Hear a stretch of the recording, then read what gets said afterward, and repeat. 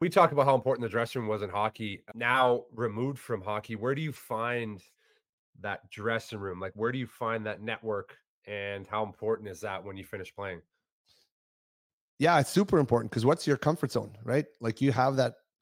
I actually have two or three now. They've evolved into different sections. So me and my wife, that's the one that we sit on the couch, we talk. I have my oldest daughter's in university, so I'm half an empty nester.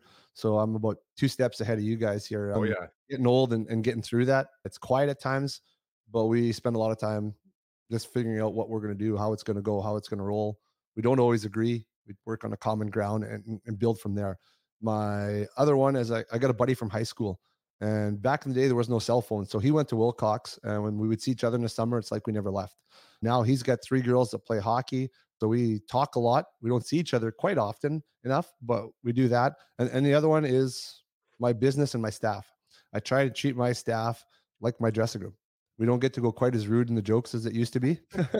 But I, Probably. I try and make it fun, right? Like for me, I don't want it to be a business for them. It's my business. They got to come out, work hard, do what I ask, but have fun. They got to come out and enjoy coming out because if I'm a butthead or an asshole, I don't know if I can say that, but yeah, it's not fun for them. They're not coming back. I want them to come back knowing, you know what? I have to work today. It's going to be a blast. We're going to have a hoot. I'm going to have some challenges. I got to work with kids. They might be tired. They might not listen. JP might ask me to do the stupid drill that I hate doing. They're going to have a laugh, be it in the dressing room after when we're changing, on the ice between breaks, whatever it is. They got to have a smile at some point. So I think I really try and take pride. The pressure's on me. It's my business, but my job is to help them have fun and grow themselves. What skills did you take from being a hockey player that you now use in your business? I know you're a skills coach, but from the business side, what skills did you take from being a hockey player to what you do now? I tell a lot of people I've been a first liner, I've been a fourth liner, I've been a healthy scratch. Two things that you can only control: how hard you work, how much effort you put into it. So those are the two things I do. I'm on a 14-day stretch on the ice. I'm 47 years old. I'm on the ice every day. I'm the face of the company.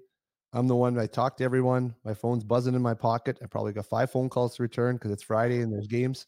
So I make sure I work hard. I don't expect anybody to work harder than I do. The staff are there. I'm the lead. They take off my lead. So if I slack, they have the opportunity to do the same. And by slack, I'm not going to take it easy, but we're going to have fun while we do it. We can work hard, have fun. And then I look at every hockey coach I've had from my minor hockey years all the way to my NHL years and overseas, where I take a piece of every coach that I've learned something from, good or bad, that I want to retain or make sure I don't do as a coach. Is there anything that you would have told yourself, or if you could go back to the last couple years playing in Switzerland, what would you have said to yourself? Enjoy the ride. I think you're so stuck in the moment that you are busting your butt. You are focused on yourself.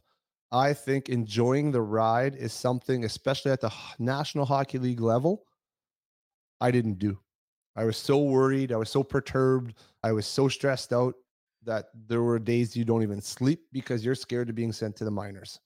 So I think enjoy the moment and don't worry about the business. But that's hard when you get to that level, as we've discussed. So do you I'm just gonna throw one more out there, Keith. So do you now being on the business side, are you enjoying the ride of building your business every day? Or do you use that mantra now that you wish you would have used maybe the last couple of years? Yeah, I enjoy the ride. It's a different kind of ride because now we're not like I've already organized now. We're focusing on what's next. So it's more of a visionary approach. The fun part's being on the ice, playing with the kids, seeing them get that first slap shot off the ice, get that first a 10-2 turn, make the crossovers without wiping out, make the right read during the play, whatever it is. That ooh, we're on the right track. Look at that guy. Look at that girl. She's got it. She can see the play. She's noticing the play. We're on the right track, but we're focusing on what's next. And that's always the hard part, is being in the now and in the next. So I'm practice planning for next week. What's our spring look like? What's our summer going to be? We're talking 6, 8 months out. And at first I thought, you can't do that. You got to be here. But if I'm not over there, there is no next when we get through this first program. So you got to have that double vision on that, which is tough because I want the kids to succeed and I've got to be here now.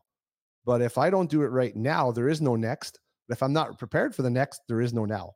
So it's a double-edged thing. So it's quite interesting from the business standpoint of planning and organizing. And I'm a routine guy.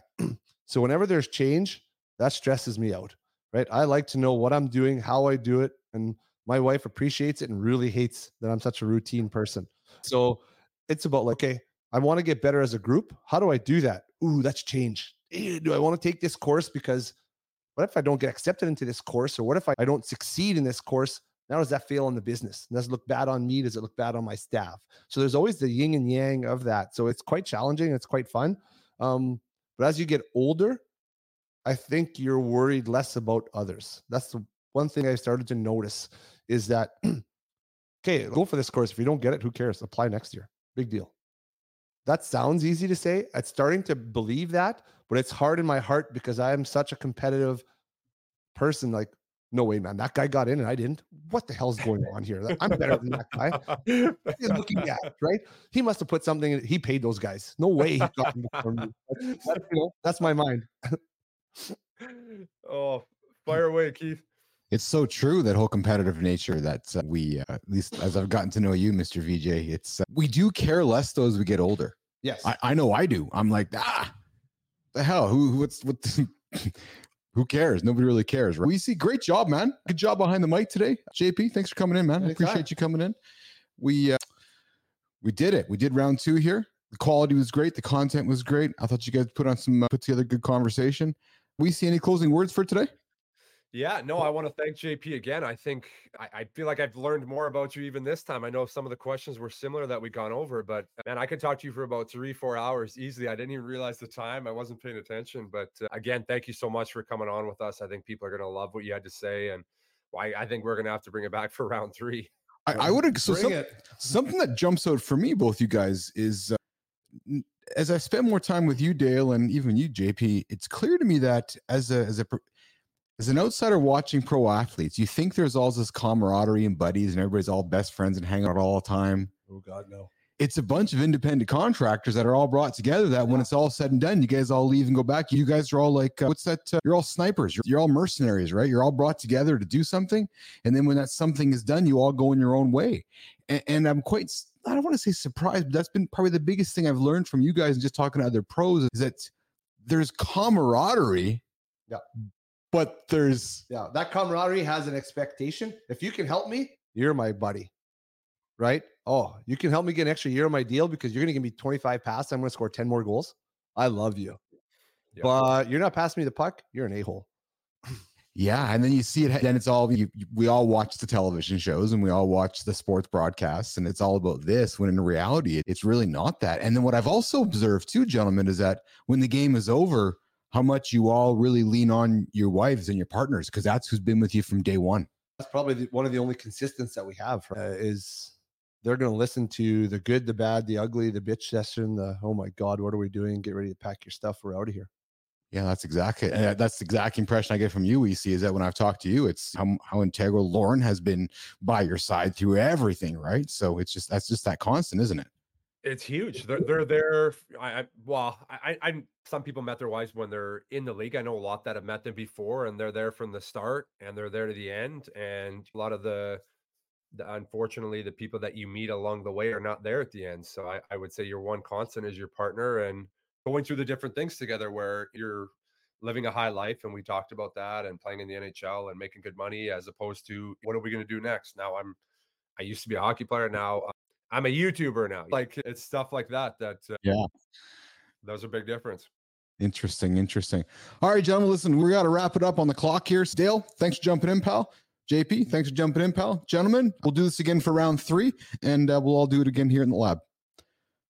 Awesome. Thanks, guys. And I'm going to do a little swip to the solo camera here, and we're going to try something here with the camera. We're going to do that. We're going to do this and take Dale off, go here, go there, and say, I hope you guys enjoyed another episode of Live in the Lab with myself, Keith Billis, and the driving host today, Dale Weiss. After the buzzer, what goes on after the game. I learn things on these shows every single time we do them, and I hope you guys do as well. So I invite your comments within the feed, and we'll stay in touch along the way. We'll see you guys Monday, Live in the Lab, noon Central, Monday to Friday, noon, -6 GMT. We'll talk to you guys. Ciao.